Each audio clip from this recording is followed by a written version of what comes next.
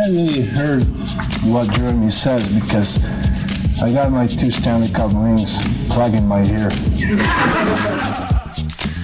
Hey, and welcome in to the latest edition of Can't Hear What Jeremy Said / because I got my 2 Stanley Cup ring plug in my ears. You know, Jesse, when that happened, you can hear the cackling in the background of that. I was in that room.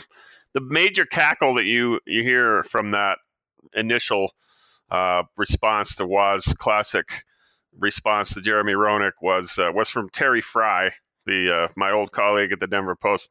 That's him literally cackling in the background. That was so. Welcome into the latest show, though, guys. This is our weekly podcast that we do here on the Colorado Hockey Now. It's sponsored by Bender's Bar and Grill, the best hockey bar in all of Colorado. Boulder Turnpike out there by the Westminster Promenade. It's been a top 10 sports bar, voted many places. Jim Armstrong, former Denver Post columnist, talk show host on ESPN. He's been on, he's been on that TV show too, Around the Horn. He knows what fans want in a top shelf sports bar. Bender's has 28 HD big screens, including a signature 70-incher and 750 inches above the bar, plus 8 tables that overlook the green rink at the ice center. The food is unbelievable. Poutine on the menu. Oh, did I mention that, by the way? Poutine on the menu. Best wings in Westminster to Broomfield to all parts in between in Colorado. Nachos, burgers, salad, pizza, and 32 beers on tap. Stop in, tell them Adrian sent you. You get your first beer on the house. Jesse Montano, my long compadre, is joining us today, folks. He's in the podcast. Jesse, we've been starving for you to hear your voice again, and it's back. Jesse, welcome back, man, my friend. How are you? I'm, AD, I told you I'm thawing out a little bit. Went and dug my car out on a very, very snowy day here in Denver. Not as cold as you would think, though. But yeah, lots of snow, so I'm thawing out a little bit. But other than that, I'm good. I'm good, sir. You know what's so funny? You were talking about that clip there with Patty Waugh and the laughing. I actually always assumed the loudest one was you. Yeah, no, it wasn't. It was Terry. He really thought that was funny. I know I laughed too. I mean, you can hear everybody laugh. But yeah, it was quite a moment. I think if my memory serves, and this is going back now, God. I think we had a heads up that he was going to say something. Because Roenick had already earlier in the day said that, hey, just want to know where Patrick was the last game. Wonder why his jock was up there in the United Center rafters. This is. I'm not going to do the whole backstory in this, kids. You can research it. But basically, Roenick talked some trash to Waugh. Said, I would have stopped him anyway. Roenick responds to that. Then Patrick comes back with his all-time comeback that turns into a podcast title. Show host 25 years later. There you go. So, Jesse, what's been going on, man? You dug your car out. I know we're in a blizzard today. Good old Colorado weather hit us, but anything else going on, my friend? Nothing really. Just gearing up for holidays and all that good stuff. Some family time and all that. But no, it was I saw what was coming today, so I told folks at work yesterday, hey. I'll be at home tomorrow. So no, man, I mean, that's about it. Just gearing up for all this super fun, awkward family stuff coming up here. Other than that. I hear you. Well, we always go to my wife's family's place because my whole family is 2,000 miles away. So we always go to my wife's sister-in-law's place. Looking forward to a little turkey day there. Yeah, my favorite holiday, I think, is Thanksgiving. Mm-hmm. But it used to be more for the football in the afternoon, and I don't think I like the football as much anymore because we still have to see this stupid Detroit Lions every single year. For some reason, they still have to play the Lions, and they suck again this year. And we don't get the Dallas Cowboys, I don't believe, Thursday, or do we? I think they just played. I want to say they're playing the Bears. Oh, are they really? Okay, well, never mind. If the Cowboys are playing, that's fine. They just played 3 nights ago, though. But I guess that's the way it goes. Yeah, the Thursday. Yeah, no, I just, Thanksgiving's great. Christmas is great. It's the sort of lead up to Christmas that I've gotten, kind of get off my lawn, old man tired a little bit. The nonstop Christmas music, the nonstop sale ads that just blast in your face all the time. I sound old saying that, so let's move on. Let's talk real quick before we start talking some hockey. So your Thanksgiving Day football lineup, you got the Bears and the Lions in the morning. The Bills and the Cowboys at 2:30. Okay. And then the Saints and the Falcons are the primetime game. Okay. All right. Yeah. That's not so bad. Not so bad. I guess I can. Actually, that Cowboy game should be a fun one to watch. I think the Bills are 11-8-3. So, yeah. Okay. All right. I'm jazzed back up. I do have great memories of being a kid and watching those later afternoon Cowboy games. Well, it's true. Especially when you grow up back east, you see those games, and there were some great games back in the day on Thanksgiving. Yeah, and just the older I get, the more you do kind of, value that. You make the jokes about being around your family, and it is stressful and all that stuff, but just kind of hanging out and sitting there and watching the game with family and friends and all that stuff. It's a good. Yeah. Couple of cold ones in you, a couple of toddies. Right. Are you? What's your favorite pie, Jesse? Pumpkin guy, mincemeat pie, pecan pie? I hate pie. Oh, what? I am anti-pie. Who hates pie? How could you hate pie, man? That's a horrible dessert. Pie's a horrible dessert. Oh my God! Oh no, Jesse. Yeah. Can I sway you still? Maybe on a piece of pumpkin pie with Cool Whip on it. One of my favorite post-Thanksgiving desserts ever. I mean, no. I'll support you eating it, but I probably won't have any myself. Oh wow! Just what? Now I would have never guessed that. You don't like pie, okay? No, not I think we're gonna get a couple comments on the podcast on that one. Yeah. All right. Well, so you're all right. So last question on Thanksgiving food: dark meat or white meat? AD, what's so funny? I grew up being a dark meat person. I always felt that white meat was dry. But the older I've gotten, I'm pretty split. I like the white meat.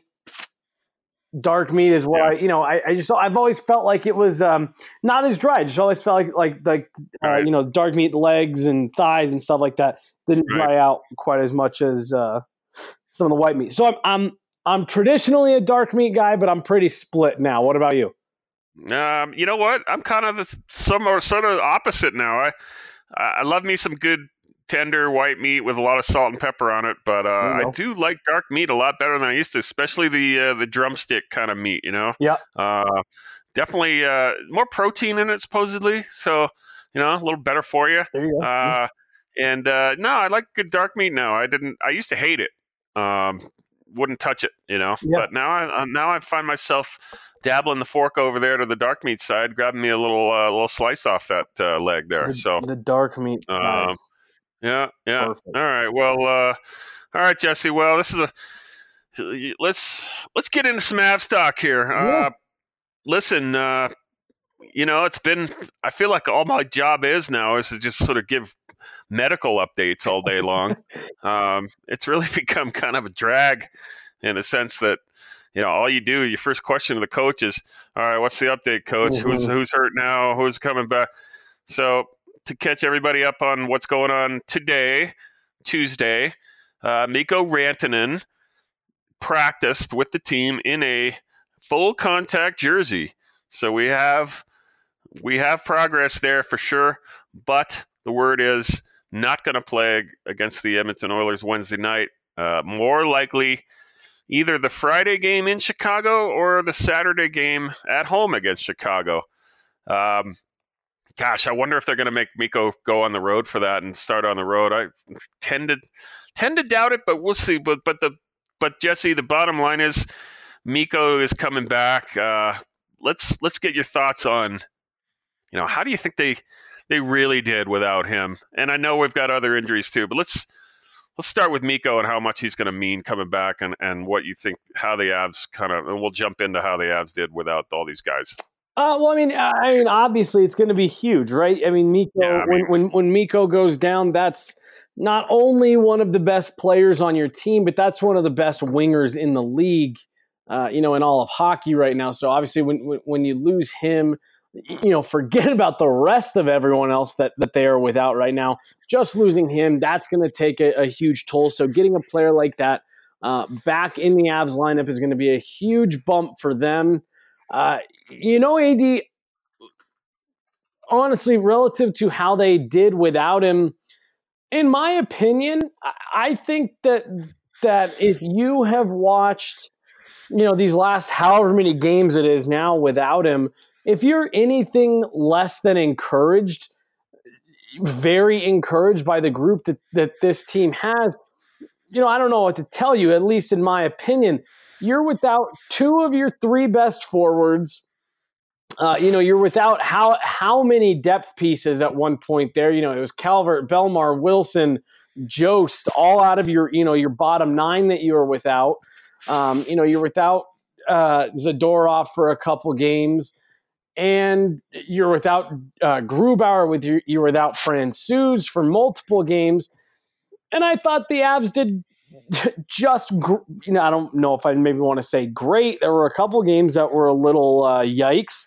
But I mean, when you're without that type of, when you are without that list of players, find me another team in the league that is going to be without, goalies and top three forwards and defensemen and who are going to get through it. I thought the Avs did great. They had a stretch where they won 4 of 5.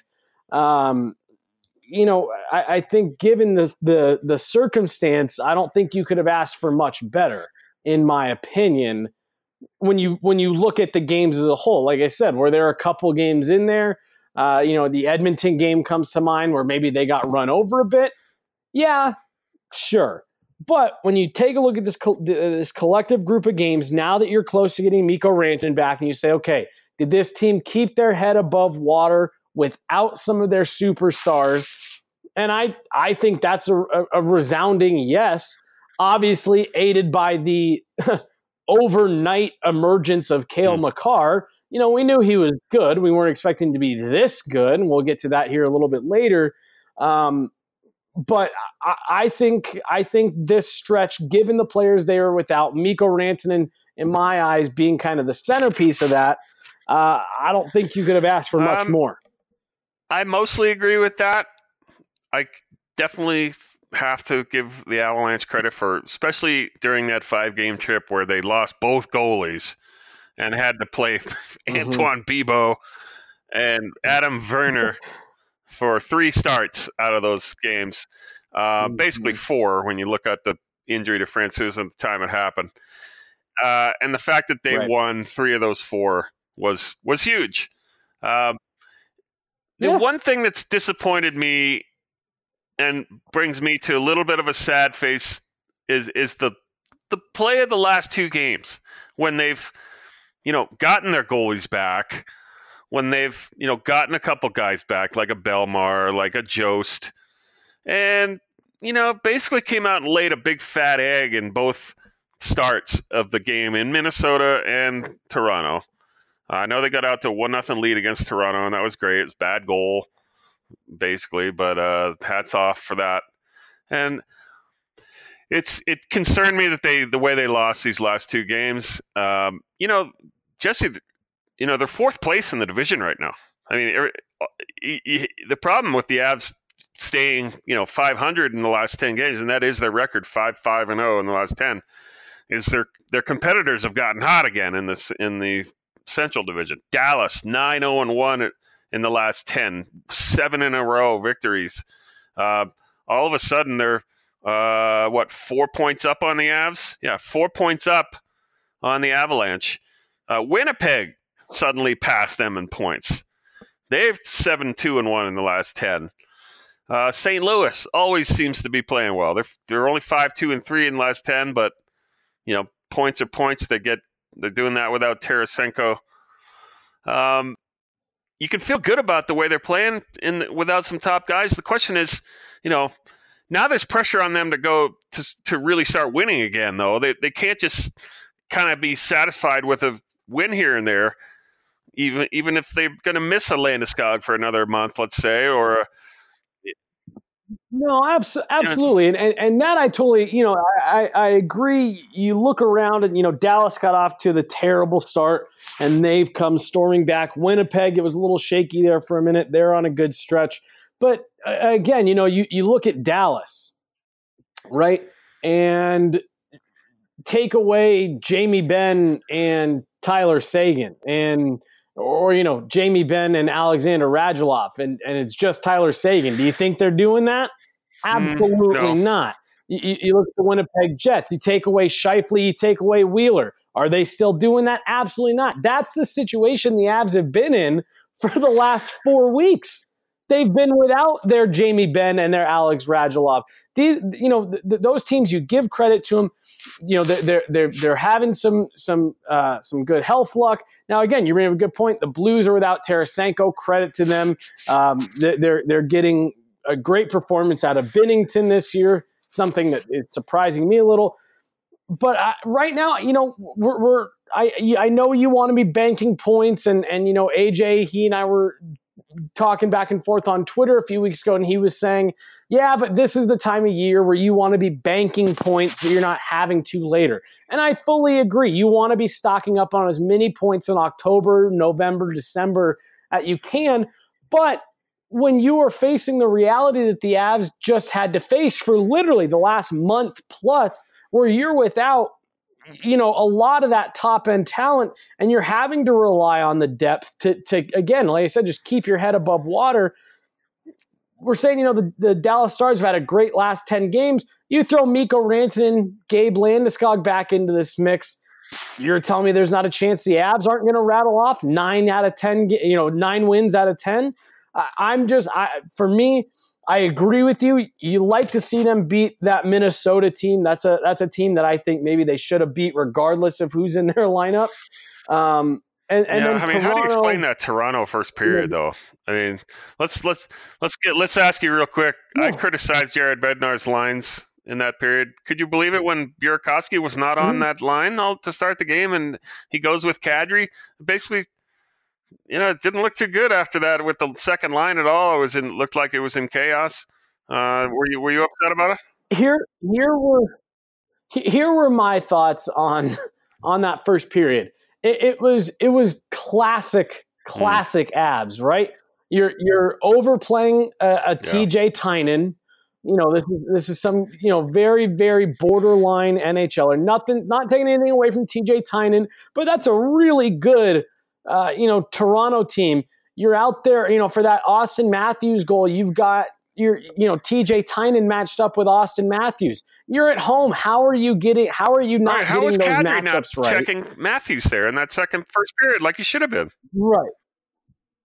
And so that was my first issue. And then, like I said, it's just classic Avs. Nick Shore, dude scores 3 goals a year and he gets all of them against the Avs. Doesn't matter where he's playing, whether it's LA, Dallas, Toronto, he's going to score against the Avs. And then the curse of the ex-Av, Tyson Barrie. I said it on Twitter. I said the curse of the ex-Av doesn't care what kind of season you're having. Tyson Barrie went, 15 games without a point? He comes into Denver, goal, assist, coming off of an assist the night before. No, he had a goal the night before in Arizona, right. Goal the night before. But yeah, that's right. Second goal. So it's that first period went exactly as I thought it was going to. I just can't believe the curse of the ex-Av thing. It really is a thing. It's amazing. It's easy money. If you could bet on it, it's the safest bet in all of sports. The all-time ex-Av amazing goal has to be Jeff Finger. Remember when he scored against the Avs? Oh, Jeff Finger, Cody McLeod, first period. I know.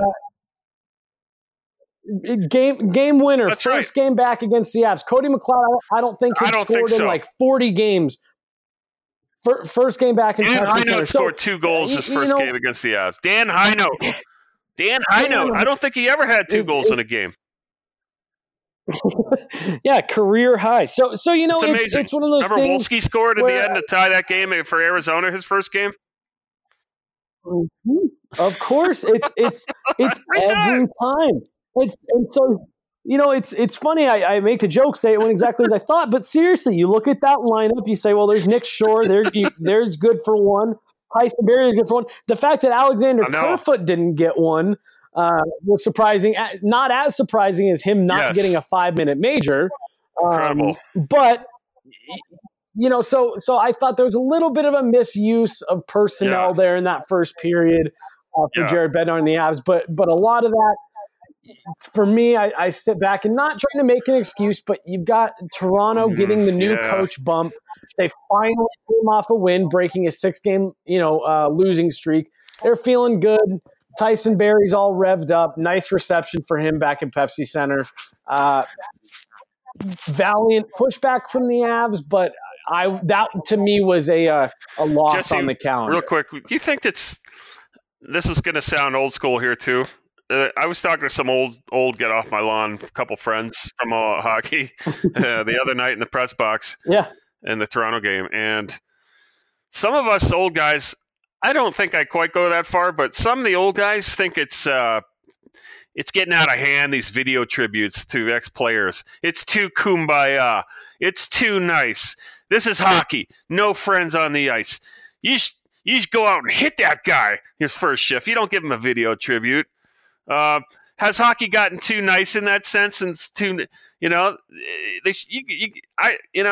of the old guys are saying, this is going too far. What's next? A video tribute for the ex-trainer? What do you say on that? I think a great player who played like 10 years for a team gets a video tribute. I'm not so sure about the Alex Kerfoot tribute. That's maybe where I sort of draw the line a little bit. But what do you say? You're younger. You like to get along with people. You're not get off my lawn yet. So here's what's funny. I'm at Pepsi Center on Saturday, and they do the tribute to Tyson Barrie, and I heard someone behind me saying, "Why are they giving him a tribute?" And what's so funny about that is, as he asked that question, you look up on the board, and it shows every category that Tyson Barrie is the franchise leader in, and it's like that's why he's all over your record books, right? He played here for I think 8 years. I think it was 11 he came in. Yeah, and so he's here for a long time. He's at the top of all your record books for defensemen. Like you said, he's here for a long time. Yeah. Did a lot for the community, a lot for the team. Was here through a lot of bad seasons as well as the last few good ones. You pay your respects to him. It was funny because I was sitting there thinking, I said, I wonder what Alex Kerfoot is thinking because.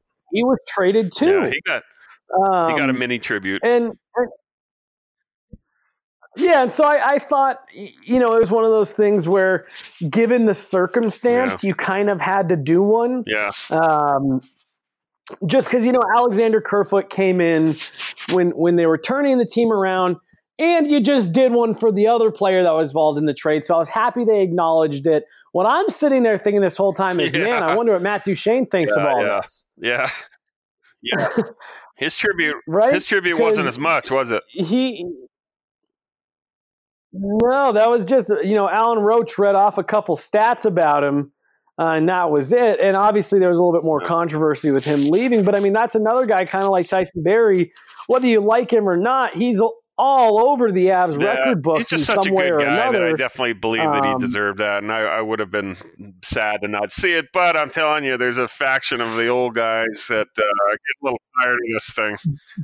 But yeah, so to answer your question, I thought the Kerfoot one, I thought maybe Kerfoot deserved something like what they gave Duchene. Say his name, acknowledge that he's back. Don't know if we necessarily need the video tribute. But I was happy they did one for Barrie. But again, we'll circle back to that here a little bit later. So let's talk a little bit about just more about the Avs and where they stand.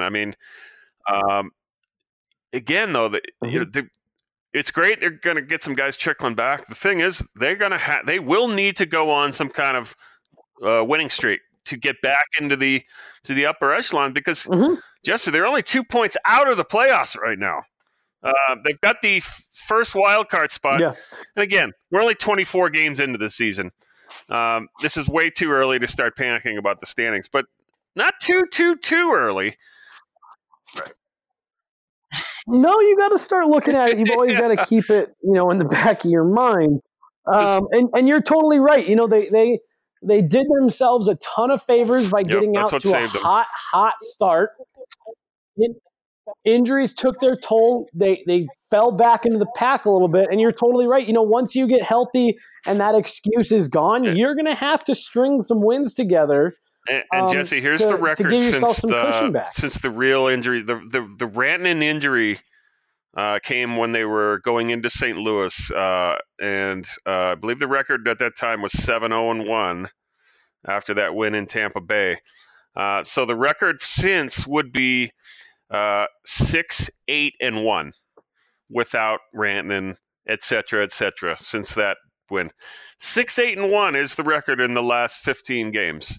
That's why, there's been a lot of chatter about how, again, good job by the Avs staying competitive, winning some games, especially on that road trip. That's where I give the Avs credit, is that 5-game road trip. That's where the wheels could have come off and they lost all 5. But the record is still 6-8-1. They've got to get going here no matter what. No matter who's in the lineup, they're going to have to win some games here, starting with Wednesday's game against Edmonton, who, by the way, are like 16-7-3. And Connor McDavid's going to get at least 2 points because Connor McDavid always scores against the Avs. Mm-hmm. And he got 6 points his last game against the Avs in Edmonton. How much does watching that team, it just drives me nuts, AD. It just kills me that front office was allowed to be as terrible. They've mismanaged that team so horribly, and they just stayed bad enough long enough that they won the greatest player that's ever played. And they've still done nothing to build up a team around him. That team is still, Connor McDavid and Leon Draisaitl leave the ice, and you're sitting there listening to this cast of players. You know what the difference is, though? It's the coach. It's Dave Tippett. I mean, the guy is a great coach. He's never won a cup. He's never been to the finals as a coach, but he's a damn good coach. He wins, man. He's got them playing, pretty decent defense. Not the greatest defense in the league still. I'm looking at their numbers here. 85 goals for, 73 against. But Tippett's the reason. If they manage to hold on long enough, they'll be this year's Calgary. That is a wafer thin team. People talked about the Avs not having a lot of depth last year. Again, I make a little bit of a joke. That's a 3-player team right there. That's Ryan Nugent-Hopkins. That's Connor McDavid and Leon Draisaitl. Yeah. Past that, you got nothing. I think Darnell Nurse is a decent defender. And then I guess Larson may come back. He's okay. I mean, they gave up Taylor Hall for him. But yeah, no, they have no depth. I mean, they will fall apart if they get any kind of injuries. But the thing is, like I said, Tippett's a damn good coach. That was what they did right. I forget who hired him. Keith Gretzky is their GM now, right? No, I'm sorry. Ken Holland is their GM. Keith Gretzky's like the number 2 guy, something like that, right? Yeah. Right, that's right. I'm sorry. They were thinking that it was going to go to. We won't edit that out. We'll let that slip. I knew Kenny Holland is. The difference is they've got Ken Holland and Dave Tippett running things now instead of Peter Chiarelli and that crew. So. It's amazing when Peter Chiarelli got fired, how there were a lot of people. There was teams chattering about picking him up. It's like, has no one looked at what the guy has done? He did win that. So, he did win a cup. He went back to the finals, too, 2 years later. He made a really couple bad trades, though, in Edmonton. That's what. He traded both Taylor Hall and Tyler Seguin. He traded One and two for Louis Eriksson and Adam Larsson. Couple deals. Holy smokes. Speaking of Adam Larsson, Jesse, we can pop around on subjects. Okay, let's say you've got you're the Avalanche. You're still kind of, you're going to make the playoffs, but you don't know exactly where you're going to be seated yet. You've got a bright future with all your prospects and young kids. But if you are presented with the opportunity to say, all right, Tyson Jost, first-round pick, Nikita Zadorov, package those three and get a Taylor Hall in here, maybe only as a rental. It could only be as a rental for one spring. Do you do it? Yes or no?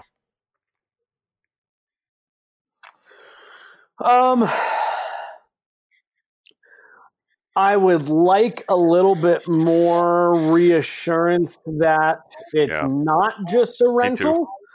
And I would have I feel like if you're Joe Sakic, you'd feel pretty good that you could, convince Taylor Hall to stay here. If you feel pretty good about that, I would torn on most of it, but I don't really want him as a rental. I don't think. I think you've got to get him signed to an extension. If they did acquire him, they'd be able to give him an 8-year extension. If that was the case as a UFA, not just 7 like other teams would. But do you really want Taylor Hall for 8 years too?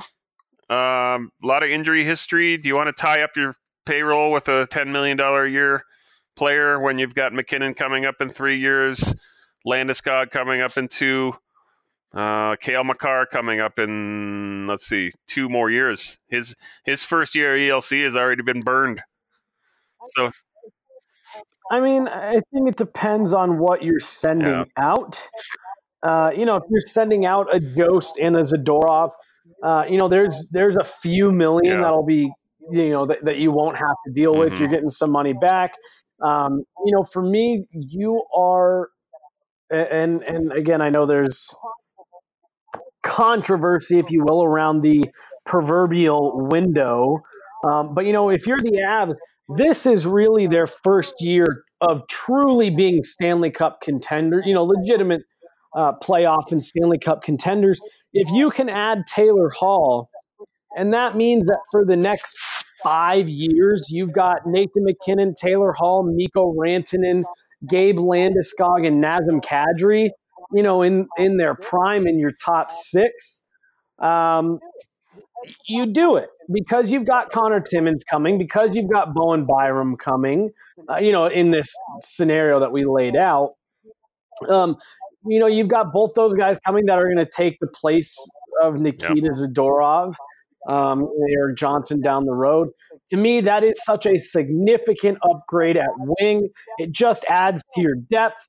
Because, you picture it, okay, you stop Nathan McKinnon, Mikko Rantanen. Now here's Gabe Landeskog and Taylor Hall rolling over the boards. Yeah. It's like, holy smokes, how do you stop a top 6 like that?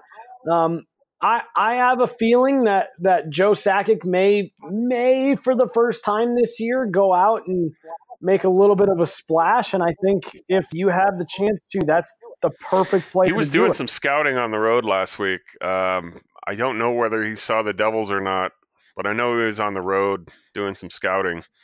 So they're taking a look around. I'm sure they got their pro scouts out there. Who's doing a little pro scouting for the Avs right now is Curtis Leschyshyn, the great ex-Av. The people probably don't remember him, the younger fans here, but he was on that 96 Cup team, big mainstay of the team in Quebec before that. He was spotted in Ottawa the other day.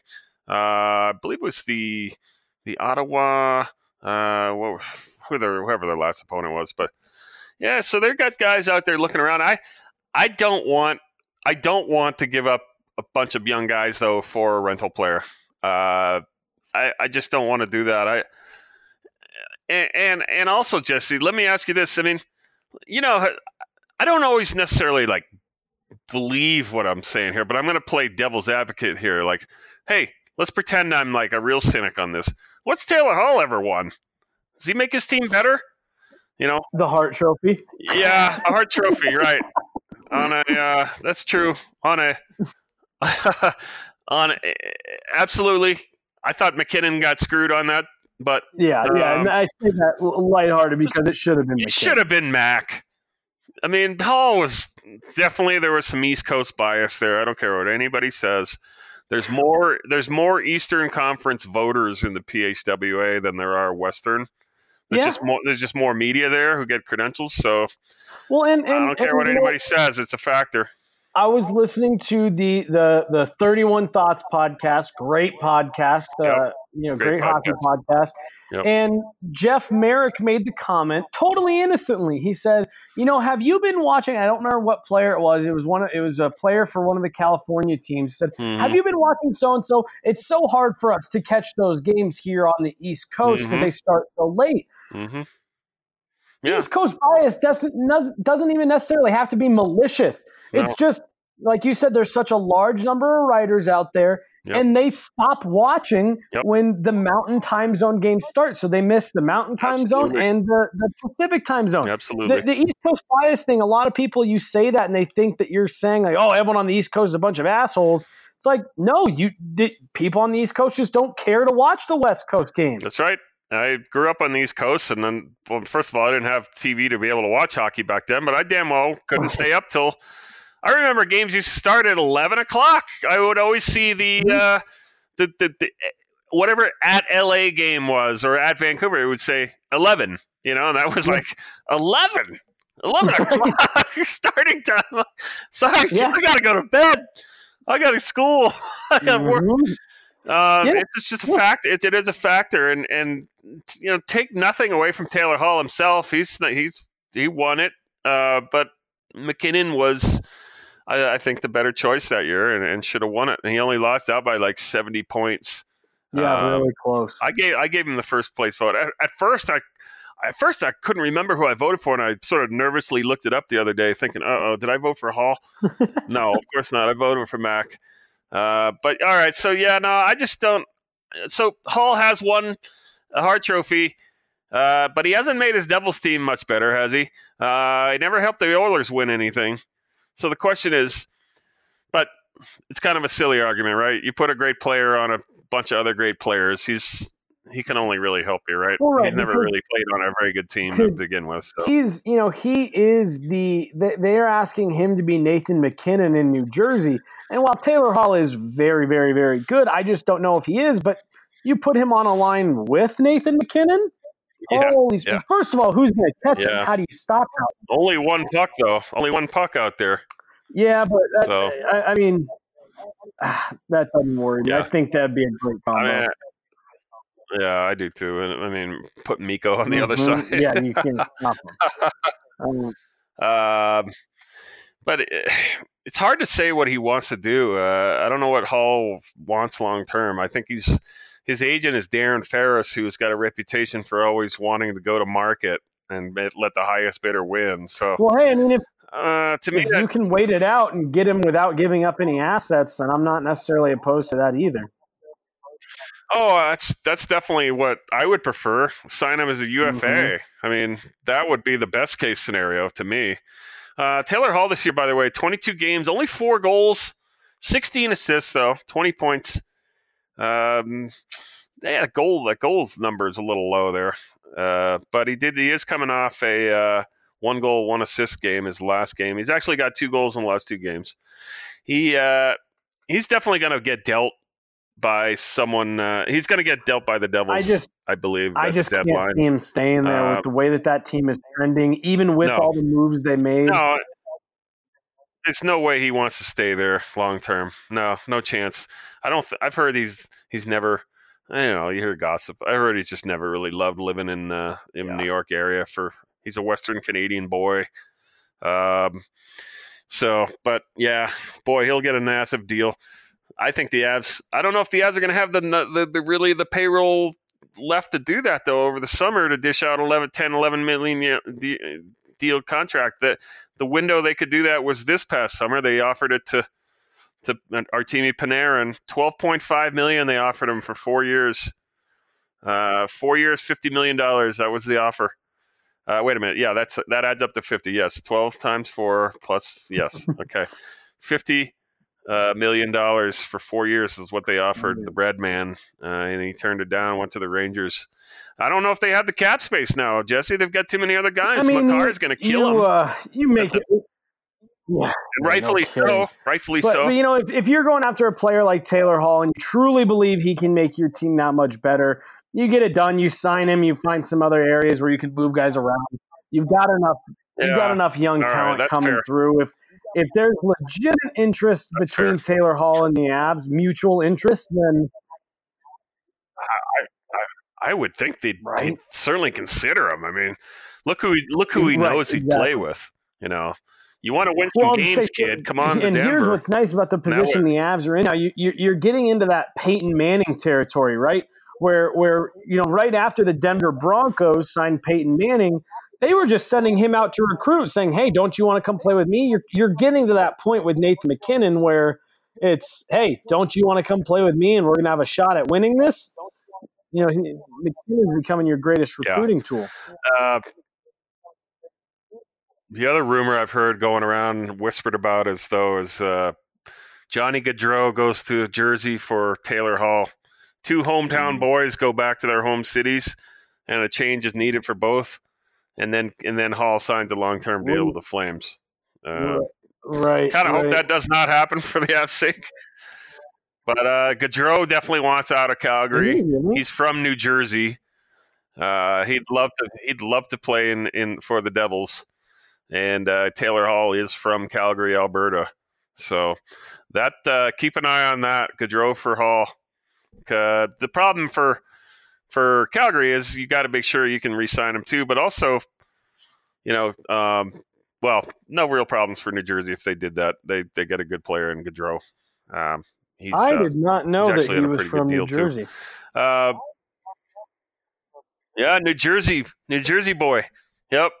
He's born real New Jersey guy too. Like grew up in New Jersey, all about New Jersey. Probably got pictures of Bruce Springsteen in his locker stall and all that. Sopranos.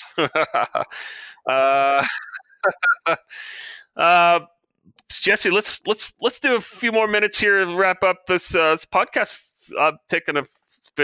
Time flies when you're having fun. 42 minutes we're at already. All right, touchy subject here, but let's talk about it. Bill Peters fired today by Calgary for some. Well, I guess I'm reading the report saying he is. I guess there's some official. Like, I don't know if it is official or not. I'm reading a bunch of reports saying it's happened. Was that they made the statement? Yeah, they didn't fire him, but that they're investigating it. Well, okay, all right. So, all right. I'm reading the latest. I read a story on Sportsnet saying that he had been relieved of his duties, but now I'm reading a story on TSN that says has bad tree living. The GM is saying he has not been relieved of his duties. The investigation is ongoing. Oh, okay. Well, I apologize to Bill Peters if he's not fired, but I read like 3 stories that said he was. Whoa, boy! I hope Sportsnet is not.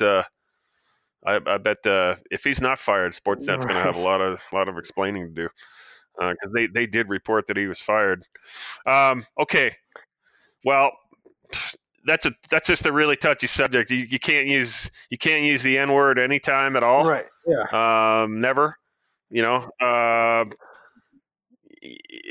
In today's world too, though, even if you said it 10 years ago, it's one of those things where there's been a lot of instances, not obviously in hockey, but just in different parts of media and entertainment and sports, where people have said stuff. Someone digs up old tweets, and it's that's out of context, or this is not one of those situations where there's. Well, at that time it was this, or at this time it was that, or, we didn't really understand.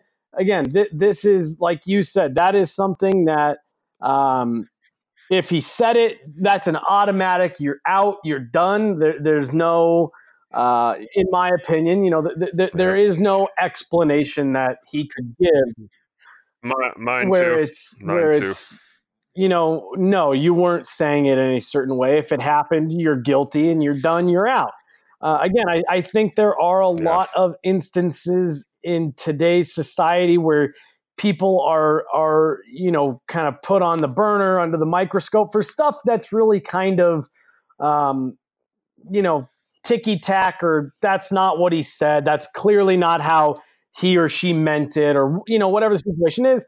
Again, this is so not that for me. If he did it, get him out. You don't want people like that in your sport anyway. No, I 100% agree. I definitely think it's, context matters at times. People say things as younger people that you don't always mean, and it's, but the N-word, especially toward a black player, if that's what had happened, in the locker room, putting him on the spot like that and embarrassing him, and the player, the players, Aliyu, I think that's how you pronounce it, Akeem Aliyu, said that it really affected his career too, and hurt him as his development. So that makes it, triple times worse. It's if that's what he said, it's got to go. Just can't have that. It's just wrong. Right. It's just wrong. And like you said, it's, especially when it's towards a player, towards an individual in particular, that just makes it that much worse. Now here is the other thing that I do want to say on this, not necessarily on the flip side, but I saw a couple people on Twitter saying, yes, here we go. Now let's start this movement of getting, of nailing all these people. What this shouldn't turn into is, let's now find anyone who has ever said something that we didn't like and get them fired. Right. This is a situation where, again, if it's true, someone said something really nasty, believes really nasty things, and shouldn't be in the sport. That is not an open invitation to go find anything anyone has ever said that you don't agree with and start, calling for people's heads. One, because that's not the way the world works. And two, that takes away from the severity of what, Bill Peters allegedly did. This is a very serious accusation, and going and firing a junior coach because he called some kid an asshole, makes those equivalent, and they're not, right? Right. So, no, exactly. And that will not stop people from digging through every little thing and maybe making some wild accusations about people. But, that will be, I don't know, man. That's, you got to just, it's, but about the Peters thing, I mean, that's just the line you don't cross. A player calls a guy a softie or any other pejorative name like that pertaining to being soft or whatever. That's not. Let's not go there and fire a guy, for being a tough coach or something. Saying some stuff that might offend anybody. We've had, we've seen. When I was on the road, though, Don Cherry was fired for calling what he did too. What were your thoughts there on Don Cherry? It's one of those things. One of the first things I did was I texted a buddy of mine who lives in Toronto. He grew up in Toronto, was out here for high school. That was how I got to know him. So he grew up watching Hockey Night in Canada and all that stuff. So I texted him and I said, what did you think? And he, I don't remember exactly what he told me, but he essentially said it's been a long time coming. I know there were a lot of people that didn't think what Don Cherry got fired for was all that bad. And my response to that would be, okay, maybe you didn't think that specific one was bad, but that weekend I saw a montage of Don Cherry saying some controversial stuff. Oh, I thought stuff he said in the past was as bad or worse. Right. I mean, he out and out said on the air one time, I only saw this because I was watching the documentary called The Russian Five, right? About the old Detroit Red Wings Russian Five players. Great documentary. I advise all Avs fans even to watch it, even though there are some tough moments to watch on that March 26, 1997 night in the doc. But there's a segment where they go back to an old Don Cherry clip on Hockey Night, and he's like saying, get these Russians out of here. We don't need any stinking Russians. I don't want to see any Russians in this league.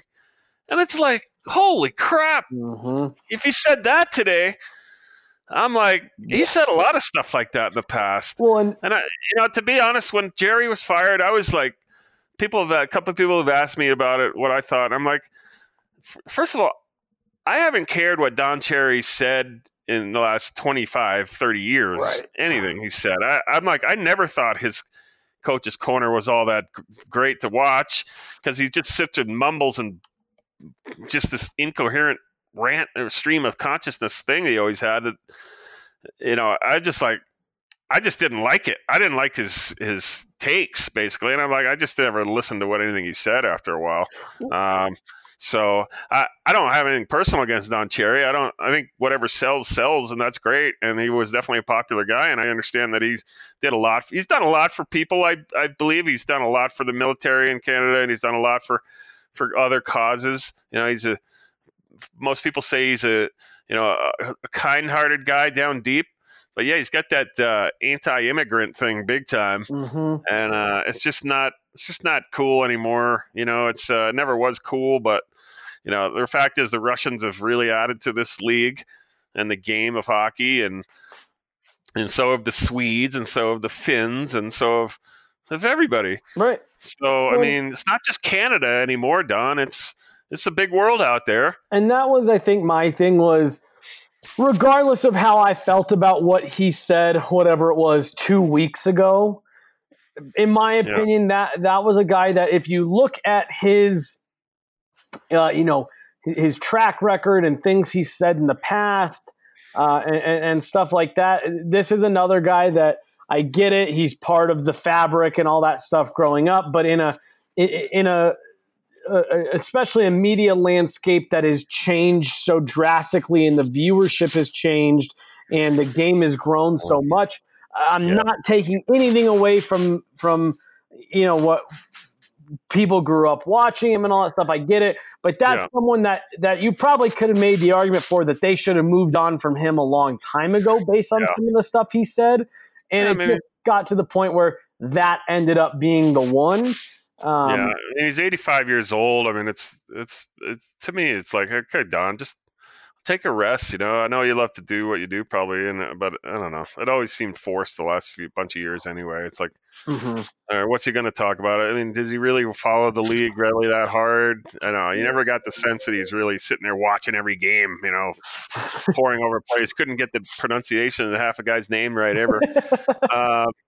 I'm sounding like I'm just ripping the shreds on Don Cherry. I'm not. I just think that, time has run its course. It's probably a good thing for both parties in a sense. He'll come back. He'll do something. He's doing a podcast. Right. He's doing a podcast, and he'll be fine. He's made a lot of money. Believe me. So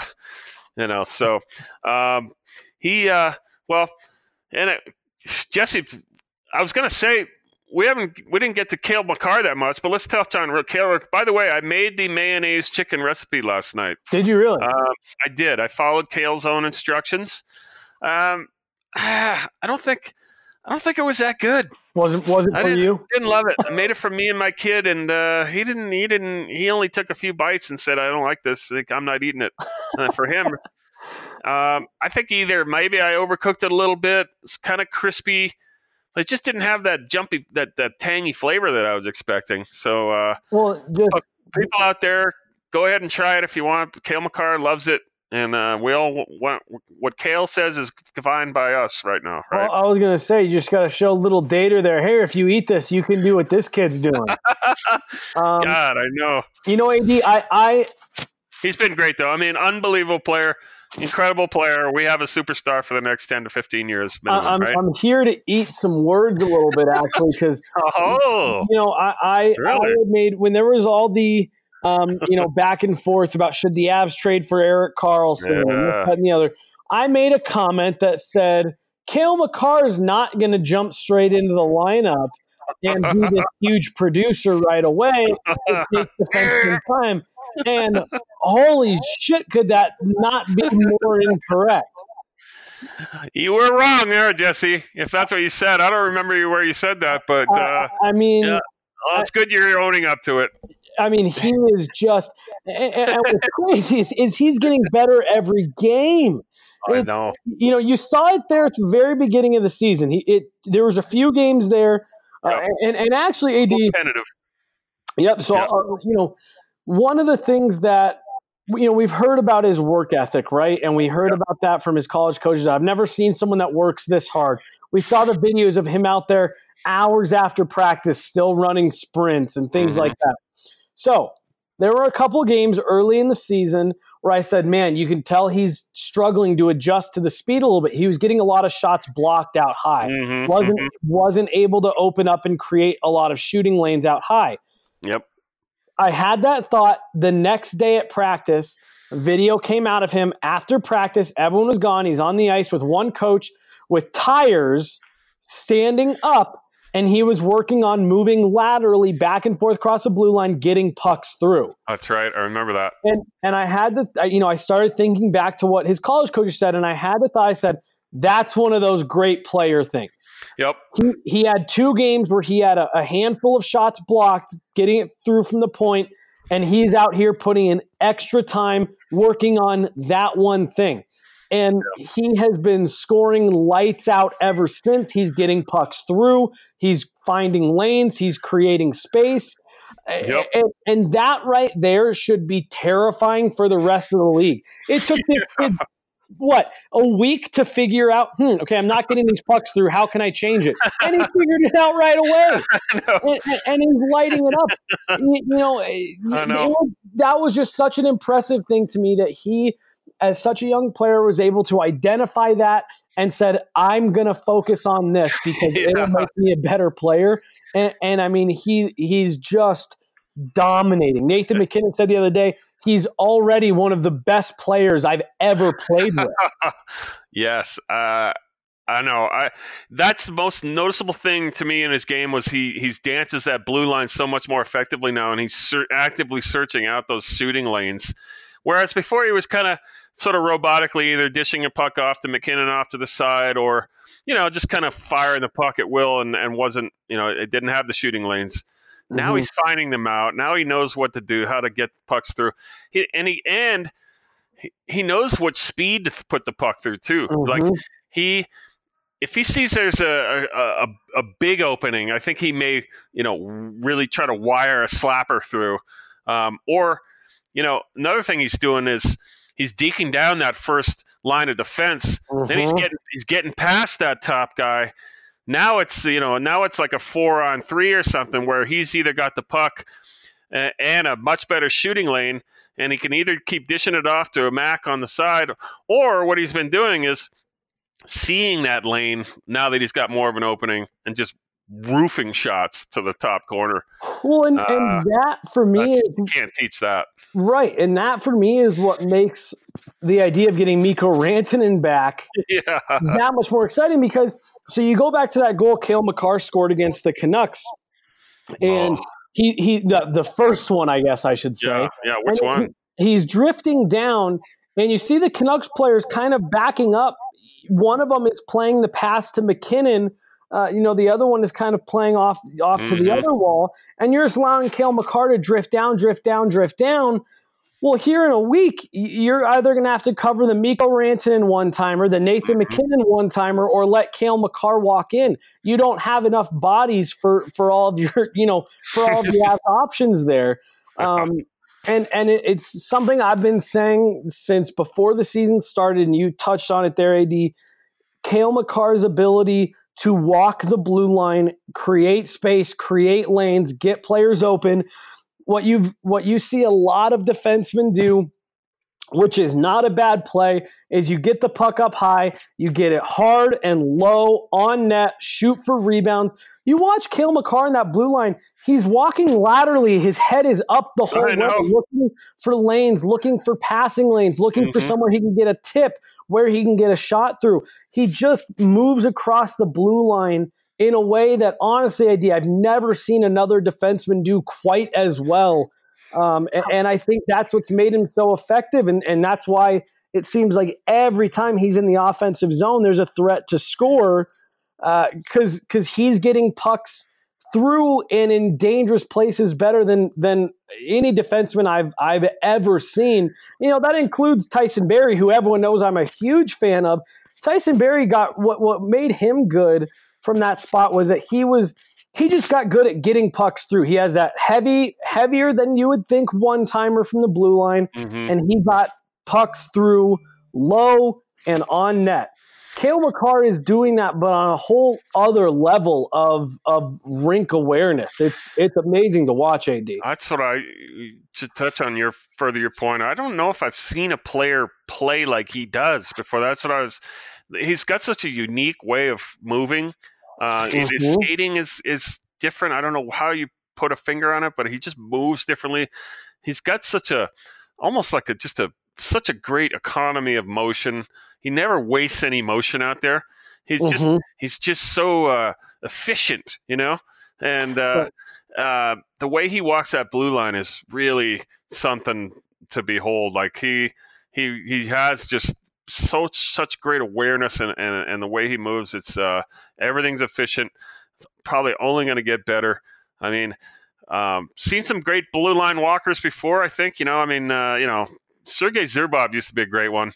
Ray Bourque was a great one, of course. Now we're getting to the all-time greats, of course, who great power play QBs. I mean, I'll tell you what, he used to be a great blue line walker and probably underrated for his time in the NHL, really, even though he was an all-star. Brian Rafalski was a damn good one, too. He had a lot of power play points. He was tough. But so here's the last thing I'll say on Makar. Yep. So I was having a little fun on Twitter the other day, and there is one particular. That's not allowed, Jesse. That's not allowed, by the way. No fun on Twitter. No fun. There's this one Vancouver Canucks fan in particular who all season long at every possible opportunity would chime in on Avs Twitter threads saying that Quinn Hughes is just as good as Cale Makar and he's just as impressive. And so the other night when Cale Makar single-handedly dragged the Avs back into the Minnesota game, I put out a tweet saying, man, I haven't heard from that Quinn Hughes fan in a while. And of course, another Vancouver Canucks fan gets on there saying, oh, well, anybody could be doing it, playing on the power play with Nathan MacKinnon. Wrong. So, what was funny about that was Quinn Hughes has 18 points this season, and I believe 14 of them have come as assists on the power play. Cale Makar has 25 points, 10 total points on the power play, 9 assists, and 1 power play goal. So it's not even like he's just banking all these points on the power play. He's getting it done at 5-on-5.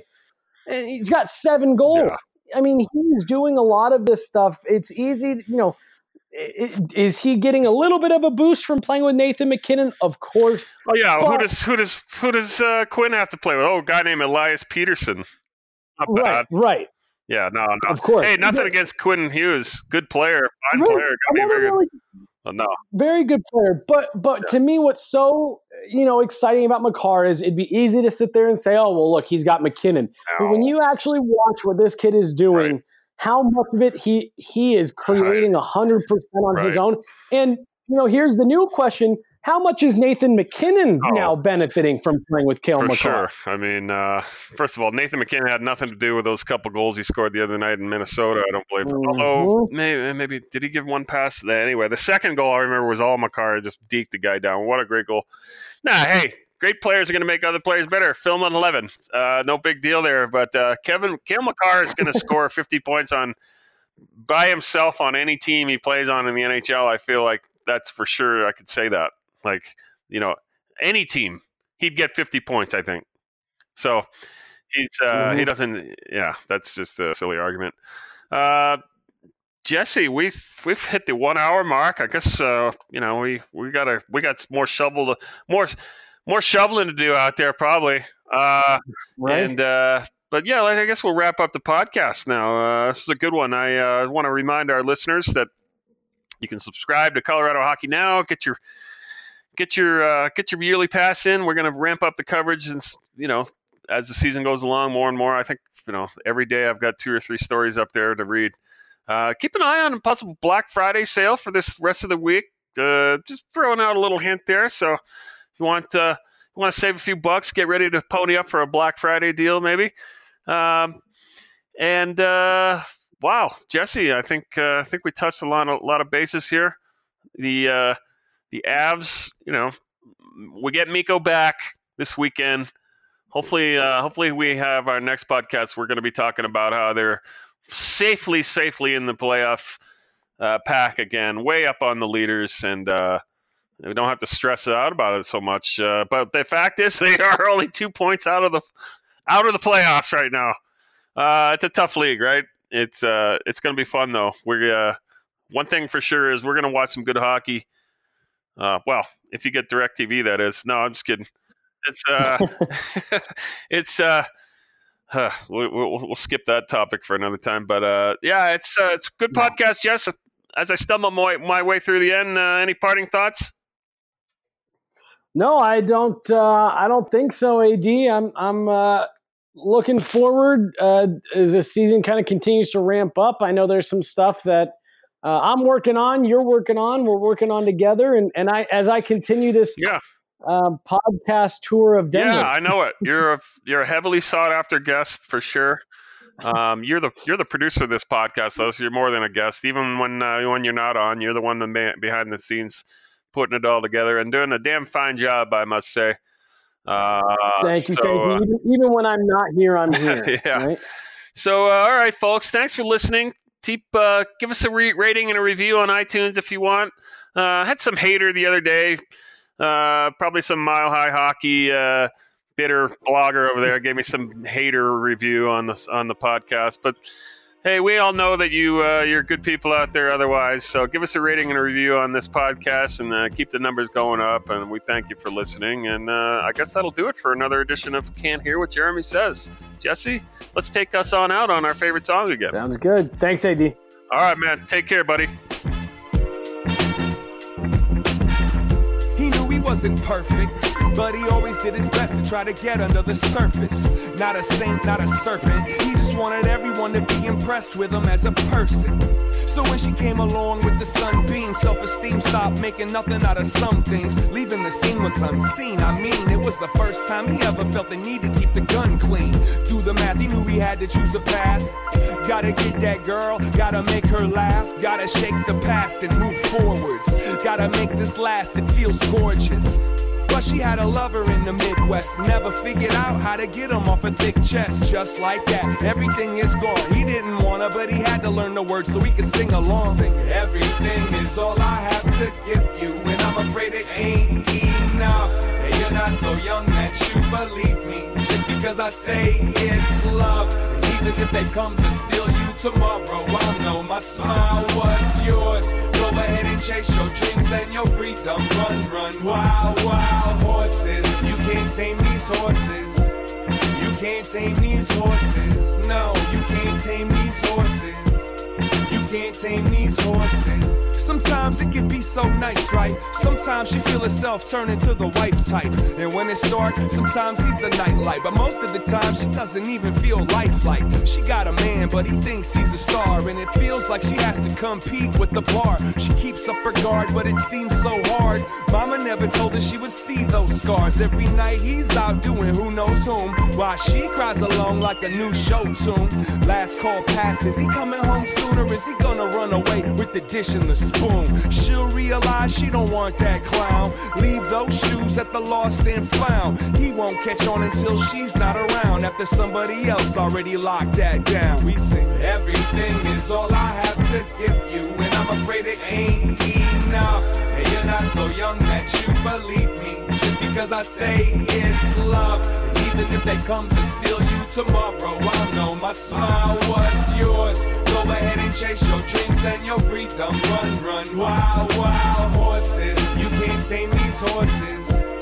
You can't tame these horses. No, you can't tame these horses. You can't tame these horses. He didn't want her to see him leave, and he couldn't keep sitting there watching her sleep, cause he knows if he hangs out for a few hours, he'll dig another hole trying to plant some new flowers. But the sun don't shine under the table. He's trying to hold his life together with staples. No investment cause he's incapable, and he's on the outro of being labeled available. The word on the street is his girl's coming back home.